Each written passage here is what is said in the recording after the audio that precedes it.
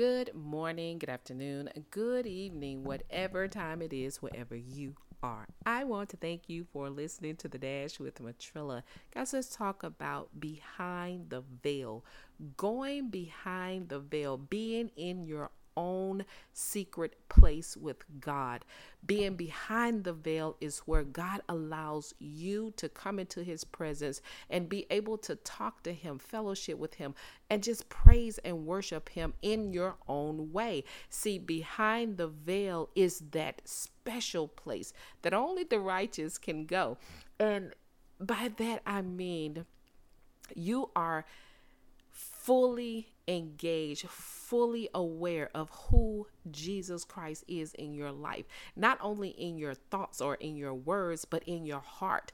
You know without a shadow of a doubt that he is your Lord and Savior, and that through him, you are able to go directly to God. There is no waiting period. There is no confession box. There is no nothing in between you and God other than going through Jesus Christ. So don't let anybody tell you that you just can't go straight to God on your own, because hey, as long as you go through Jesus Christ, who is the door to get into the Father, hey, that's all you need. And all you have to do is believe that everything that you ask for, everything that you pray for, everything that you believe in your hearts of hearts that the word of God says you can have it. Hey, God is just waiting for you to connect with him in that realm that says, I can come boldly to the throne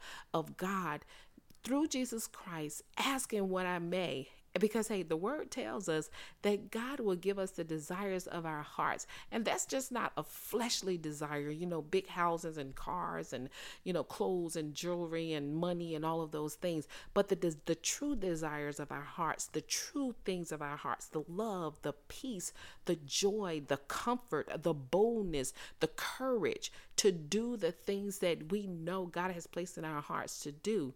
So don't let anybody just have you believing that you cannot just open your mouth and ask God what you may, and that he won't do it because of something that you've done or didn't do. God doesn't work like that. God sees the heart. So, hey, when Jesus Christ died on the cross for you, me, and everyone that's connected to us, the veil, hey, the Bible says that the veil was torn in half. How about that? So if the veil was torn in half way back then, do you think they put the veil back up? No. So get out of thinking that somebody else needs to go to God for you or on your behalf. You can go to God on your own behalf. And again, all you have to do is know that through Christ Jesus, you are able to speak directly to the Father. You are able to praise and worship him. You are able to pray for your own sickness, for your own good health, for your own financial breakthrough, for your own happiness, for your own love.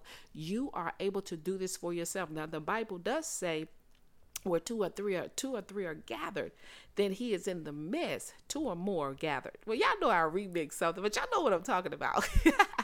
When there are more than two gathered, God is in the midst. I got excited that time. But in any case, God hears us.